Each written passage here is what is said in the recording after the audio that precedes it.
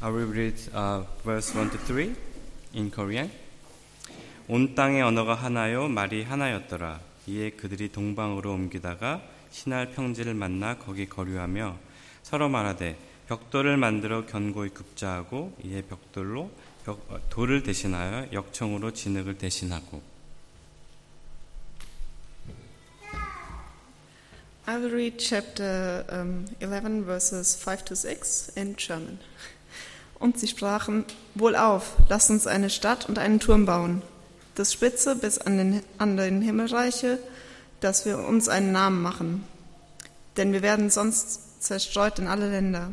Da fuhr der Herr hernieder, dass er sähe die Stadt und den Turm, die die Menschenkinder bauten. Und der Herr sprach, siehe, es ist einerlei Volk und einerlei Sprache unter ihnen allen, und haben das angefangen zu tun. Sie werden nicht ablassen von allem, was sie sich vorgenommen haben zu tun. As we read this chapter, you'll appreciate the different languages we have amongst us. Turn with me and we'll read, I'll read from verse 1 of chapter 11 and we'll go through to chapter 12, verse 9. It's the word of God where it says, Now the whole world had one language and a common speech. As men moved eastward, they found a plain in Shinar and settled there. They said to each other, Come, let us make bricks and bake them thoroughly. They used brick instead of stone and tar for mortar. Then they said, Come, let us build ourselves a city with a tower that reaches to the heavens, so that we may have a name for ourselves and not be scattered over the face of the whole earth. But the Lord came down to see the city and the tower that the men were building. The Lord said, If, as one people speaking the same language, they have begun to do this, then nothing they plan to do will be impossible for them. Come, let us go down and confuse their language, so they will not understand each other. So the Lord scattered them from there over all the earth, and they stopped building the city. That is why it's called Babel, because the Lord confused the language of the whole world. From there the Lord scattered them over the face of the whole earth. This is the account of Shem. 10 years after the flood, when Shem was 100 years old, he became the father of Arphaxad. And after he became the father of Arphaxad, Shem lived 500 years and had other sons and daughters. When Arphaxad lived 35 years, he became the father of Shelah. And after he became the father of Shelah, Arphaxad lived 403 years and had other sons and daughters. When Shelah had lived 30 years, he became the father of Eber. And after he had become the father of Eber, Shelah lived 403 years and had other sons and daughters. When Eber lived 34 years, he became the father of Peleg. And after he became the father of Peleg, Eber lived 430 years and had other sons and daughters. When Peleg lived 30 years, he became the father of Reuel. And after he became the father of Reuel, Peleg lived 209 years and had other sons and daughters. And when Reuel had lived 32 years, he became the father of Serug. And after he had become the father of Serug, Reuel lived 207 years and had other sons and daughters. When Serug had lived 30 years, he became the father of Nahor. And after he became the father of Nahor, Serug lived 200 years and had other sons and daughters. When Nahor lived 29 years, he became the father of Terah. And after he became the father of Terah, Nahor lived 119 years and had other sons and daughters. After Terah had lived 70 years, he became the father of Abraham, Nahor, and Haran. This is the account of Terah. Terah became the father of Abram, Nahor, and Haran. And Haran became the father of Lot. While his father Terah was still alive, Haran died in Ur of the Chaldeans in the land of his birth. Abraham and Nahor both married. The name of Abraham's wife was Sarai, and the name of Nahor's wife was Milcah. She was the daughter of Haran, the father of both Milcah and Iscah. Now Sarai was barren, and had no children. Terah took his son Abram, his grandson Lot, son of Haran, and his daughter-in-law Sarai, the wife of his son Abram, and together they set out from Ur of the Chaldeans to go to Canaan. But when they came to Haran, they settled there. Terah lived 205 years, and he died in Haran. The Lord said to Abram, "Leave your country, your people, and your father's household, and go to the land I will show you. I will make you into a great nation, and I will bless you. And I will make your name great, and you will become a blessing. I will bless those who bless you, and whoever curses you I will curse. And all the peoples on earth will be blessed through you." So Abram left, as the Lord had told him, and Lot went with him. Abram was 75 years old when he set out from Haran. He took his wife Sarai, his nephew Lot, all the possessions that they had accumulated, and the people that they had acquired in Haran, and they set out for the land of Canaan, and they arrived there. Abraham travelled through the land as far as the site of the great tree of Moreh in Shechem. At that time the Canaanites were in the land. The Lord appeared to Abram and said, "To your offspring I will give this land." So he built an altar there to the Lord who had appeared to him. From there he went on toward the hills east of Bethel and pitched his tent with Bethel on the west and Ai on the east. There he built an altar to the Lord and called on the name of the Lord. Then Abram set out and continued towards the Negev. Thanks, Carl. Well, I've been reading in my spare time through Genesis in German, but that was too quick for me. It takes me about 15 minutes to read 5 verses. But I thought to myself, it's just as well we didn't have Eric up here reading in Afrikaans. That would have emptied the church. But such is how things go. Well, everybody loves a big tower, don't they? Everybody loves a great big building. When I was young, we used to catch the train into Sydney. We lived in the Blue Mountains, and we'd catch the train in to see the Lego exhibitions that would happen in the city there.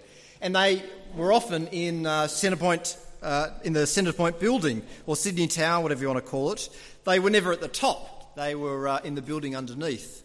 And I remember as we would go to these Lego exhibitions, they were always conveniently positioned right near the kind of the elevators to the top of the tower.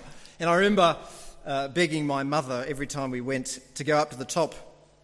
We never went; it was far too expensive for us at the time. And I still haven't been. It's a sad tale. But anyway, even when Sydney Tower was built, it wasn't the tallest tower in the world. I think it was the 4th tower when it was built. I think it began construction in the 70s.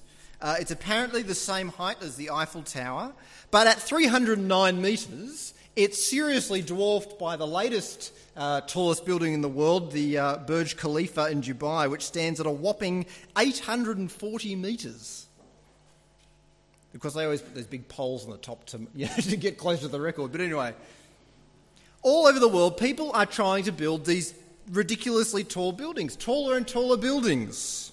Every year it seems like there's a new tallest tower, and it turns out that it's not a new phenomenon. It turns out actually that years ago, in biblical times, thousands of years ago, people had the same aspiration to build big buildings, tall buildings.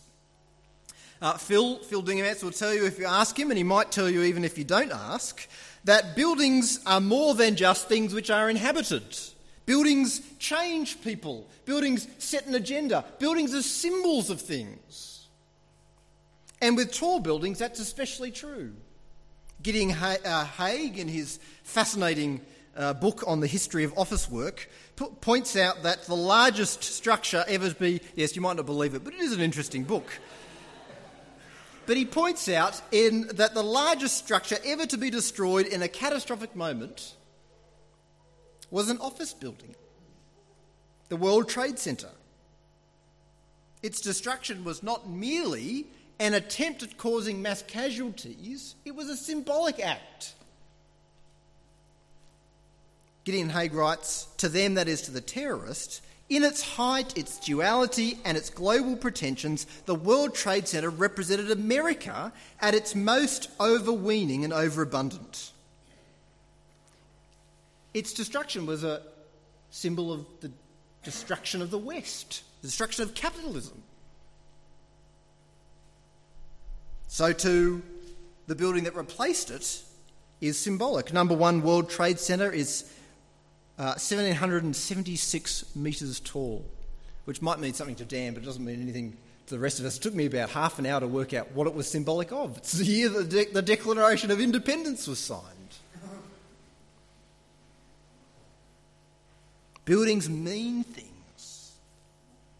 They say something about who we are and about what we hope to be. Different buildings mean different things, and the question that we need to ask is, what is this building trying to say? The account of the Tower of Babel is not a story about the danger of architecture, but a story about the danger of the ideas that buildings can embody. So what ideas did the Tower of Babel embody? Well, the account of chapter 11 picks up sometime after Noah and the flood. People are moving east, we're told, and they find a plain to settle down in. It's while they're living on this plain in Shinar that they agree with each other to build a city with a great tower.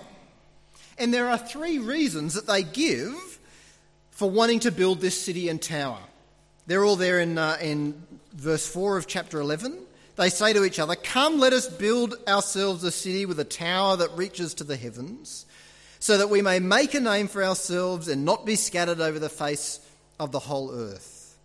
So first they want to build a city with a tower that touches the heavens. They don't literally think that the tower is going to touch the heavens. It's like some kind of giant man-made Jack and the Beanstalk. But it's an expression. It's like saying that something touched the sky. It's an expression that speaks about the grandiosity of the building.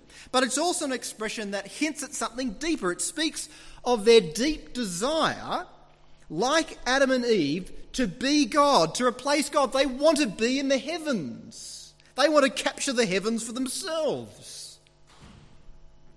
In fact, in verse 5, there's a little hint of that. It says that God came down to see the city and the tower, literally, that the sons of Adam had built. Now, sons of Adam is just another way, really, of saying, children of men or something like that, children of human beings. But it's also just this little reminder, a little glimpse that these people are the spiritual descendants of Adam and Eve. Just as Adam and Eve themselves set themselves up in the place of God, so the people of Babel were trying to do the same thing. They were trying to be God. So first they wanted to replace God, build a tower that touched the heavens. Second, they wanted to build a city and a tower to make a name for themselves. They wanted to glorify themselves and exalt themselves rather than exalt and glorify God. Well, it's a common desire, isn't it, to be great? I think whatever it is that we do with our lives, we want to be great at it. And we want to be known to be great at it. To be a great mathematician. Maybe that's just me. But whatever it is that we have a desire to do, we want to be great at it. And not just to be great, but to be great in the place of God. You can't help but feel that a lot of modern tower building has that at its heart. The desire to be great, to be known as greater than God. But it's not just building towers, is it? In so many areas of our lives, we try and make a name for ourselves in the hope that our glory might overshadow the glory of God. Not everyone is like that. Not every great work is done for self-glory. George Frederick Handel, the Baroque composer, often at the end of his works would write Soli Deo Gloria, which means to God be the glory. That is, he was finishing this great work and he was saying, well, I've done my best, but this is for the glory of God. I'm yet to find a CD in the CD shop that says the same thing. And so often we do the things that God has given us to do, and we forget to add that tag at the end, which underlines everything that we do to the glory of God. No, we set out to make a name for ourselves, like the builders of the Tower of Babel. Third, these people want to protect themselves. Their fear is that they will be scattered over the face of the earth. That fear might be a social fear. That is, they might think that by creating this great city, they'll hold their society together, kind of like the glue which holds the fabric of society together. Or, I suspect more likely, the fear is strategic. That is, they're living on a plain. Plains are dangerous places to live in the ancient world. It was much safer to live in the mountains. And so it's more likely, I think, that they're living on this plain and they're thinking to themselves, we need to build a city with this great tower so that we can defend ourselves. So that we can defend ourselves from those who might want to attack us. And they think that they can do that. They can create that safety all without God. They want to build a great world, and they want to build a safe world, and they want to do that all in a world without God. The futility of those hopes is demonstrated when God undoes all that they're trying to achieve. They tried to keep themselves from being scattered, and that's exactly what God does to them. He scatters them over the face of the earth. They tried to build this single great society, but God confuses them. But not simply to teach them a lesson, but it seems God does it so that because he was worried that they might actually succeed. When God sees what the people are trying to do, his observation is, if they do this, nothing will be impossible for them. The danger is, you see, I think that they might succeed in constructing a world without God.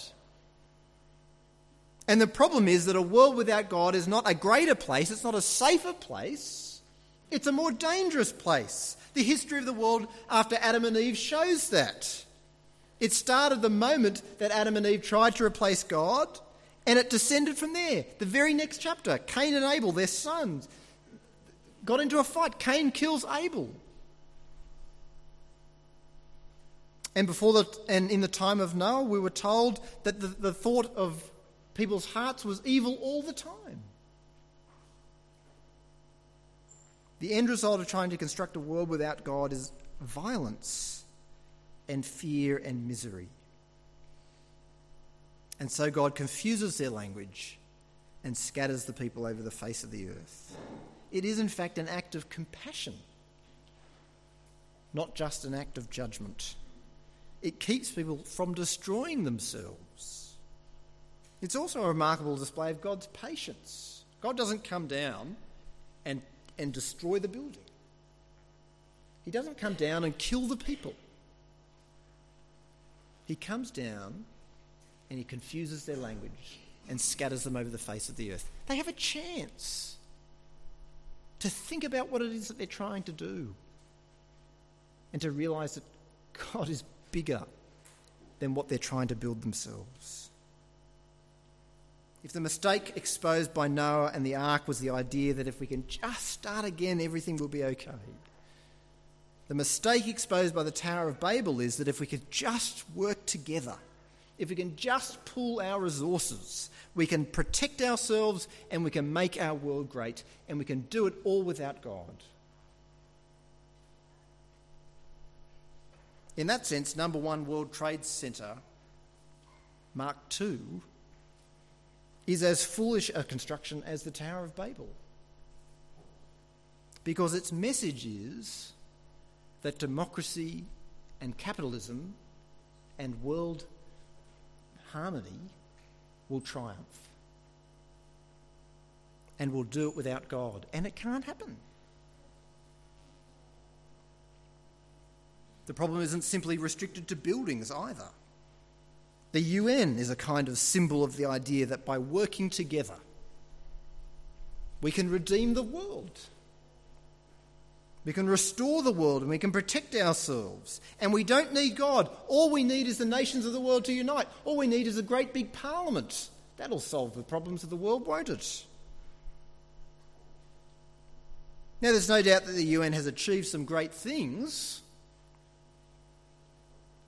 but there's also no denying that it has been staggeringly incapable in its 50, 60-year history of ending war and bloodshed. It's not that human collaboration is pointless. Clearly people work together every day to make the world better. The point is that when we do it without God, it won't work.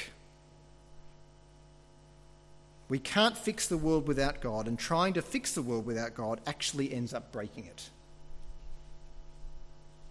Well, following the account of Babel, we get another of those long lists of births and deaths, which seems a bit of a strange thing to put here after a story like the Tower of Babel. But these genealogies are scattered all through Genesis, and they're a reminder that we're still looking for that descendant of Eve that God promised who'd put the world right. Remember, God promised that there would be a descendant of Eve who would crush Satan's head. And so here we have another list of people. Will this be the one? And at the end of that long list of people, which spans the period from Noah to the flood, we get Abram. Abram is the man whose name is later changed to become Abraham. And almost out of nowhere, God comes to him and he says, Abram, leave your country, your people, and your father's household, and go to the land I will show you. I will make you into a great nation, and I will bless you. I will make your name great, and you will be a blessing. I will bless those who bless you, and whoever curses you, I will curse. And all peoples on earth will be blessed through you. It's important to see that what God does for Abram is directly related to what the people were trying to do for themselves in the Tower of Babel. So just as the people of Babel had settled down in the plain of Shinar, so we're told that Abram's family had settled down as well in Haran. But God calls Abram to leave all that and to go to the place that God will show him. The people of Babel had tried to build a city and a tower. The word for tower is related to the word great. They'd kind of, almost literally, this is a bit awful, but they tried to make themselves a great. That is, they tried to make themselves great by building. But now God promises to make Abram great. The people of Babel had tried to make a name, a reputation, glory and honour for themselves, but here God promises to do that very thing for Abram, to make his name great. The people of Babel had tried to fortify themselves in a great city to protect themselves, but now God promises Abram that whoever blesses him, he will bless, and whoever curses him, he will curse. Everything that the people of Babel tried to build for themselves, God promises to do for Abram. If the contrast between Genesis 11 and 12 then reminds us of anything, it reminds us that what the world needs and what we as human beings need is completely beyond our power to do. What we need, we can't build. And what we can do can't help us. Every time I drive around Launceston, you can't get the engineer out of a person. But every time I drive around Launceston, I drive on the roads and I think to myself, goodness, these roads are badly designed. There's 3 routes between my house and the city, and they're all bad. They're all awful. And I think to myself, if I was going to start again, how would you build the roads? Where would you put them? And Trevellyn, let's not even go there. It's ridiculous. It's mad. It's sheer bad. Driving to Gwyn and Rachel's house is sheer madness. Having lived in Canberra, I know what good design is. But actually, it is actually quite beautiful there, what they've done in the older suburbs. But that's another story. But the point is this. It's great to think about, how you could design a city better. But in all honesty, good road design is helpful, but it's not going to change the world, is it? There's a limit to its utility. There's a limit to the utility of the things that we can build and do and piece together. The things that we build are useful, but they can't deal with our fundamental problem. Can a city make the world a better place? In Sydney, in all these big cities, they constantly have these great surveys of how they can, transform the inner workings of the city, and they put in parks and trees and thoroughfares and all kinds of things, and artwork. Melbourne, they love their artwork, don't they? But can a great city make the world a better place? Yeah, sort of. But how can a city deal with sin? How can a tower change the heart of a person? How can a city heal a broken relationship or raise people from the dead? We don't need a city. We need Jesus. And here's the thing. We don't need to build Jesus. He's already there. We just need to receive him. All that we need, God has promised to do for us. All that we need, God has done in Jesus. He's cancelled sin on the cross. He's conquered death in his resurrection from the dead. He's poured out his Holy Spirit on those who trust him. He's changing people and transforming people. All that we need, God has done in Jesus. It's not that we need it and we can't get it, but God has promised it to those who receive it in Jesus Christ. Everything that the people of Babel tried to build for themselves in a tower, God promised Abram, and he promises to us as well. The people of Babel tried to make themselves great. They tried to rebuild humanity and the world off their own bat. They tried to rebuild the world without God. But God comes to Abram and promises to do that for him. And last of all, do you know what happens when God promises to do that for Abram? Abram believes God and goes. Abram didn't have to believe God when he made that promise. Abram could have gone, you know what, I'm going to stay with my family here in Haran. We've got a good thing going here. It feels, there's safety and security with the family. I think I'm just going to stay here. No, he doesn't do that. God called him to leave his country, his people, his family, and to go to a place that he didn't know. And Abram believes God. He trusts him. He takes him at his word and he goes. God doesn't even tell him where he's going. He just says, go to the place I'll show you. I used to drive with my friend in the car in Geelong, and I'd say, where are we going? I won't tell you. I'll just tell you, what street you need to turn. Where are we going? It's awful. It's very infuriating for a person who likes to control the situation. But isn't that what we're like? But God calls Abram and he goes. He believes him. He trusts him, even though he doesn't know the future. And in verse 8 we read how Abram finally gets to the land and he pitches his tent. And in contrast to the people of Babel, who were building this great city, this great edifice for themselves, this great piece of architecture, Abram leaves his home and he lives in a tent. And the only thing that he builds in the land that God promises him is not a house, but an altar. Twice. Someone wrote, the only things that he left behind were relics of his worship of God, not monuments to his personal wealth. Notice too that God doesn't even promise Abram that he himself will get the land. Abram doesn't leave home with the promise of his best life now.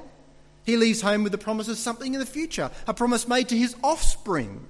That one offspring, that one descendant of Eve whose heel Satan will strike, but who will crush Satan's head.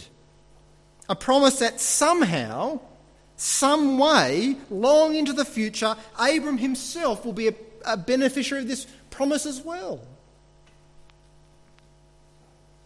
The writer of Hebrews picks up that theme in chapter 11 of Hebrews when he says, by faith when Abraham, when called to go to a place he would later receive as his inheritance, obeyed and went, even though he didn't know where he was going.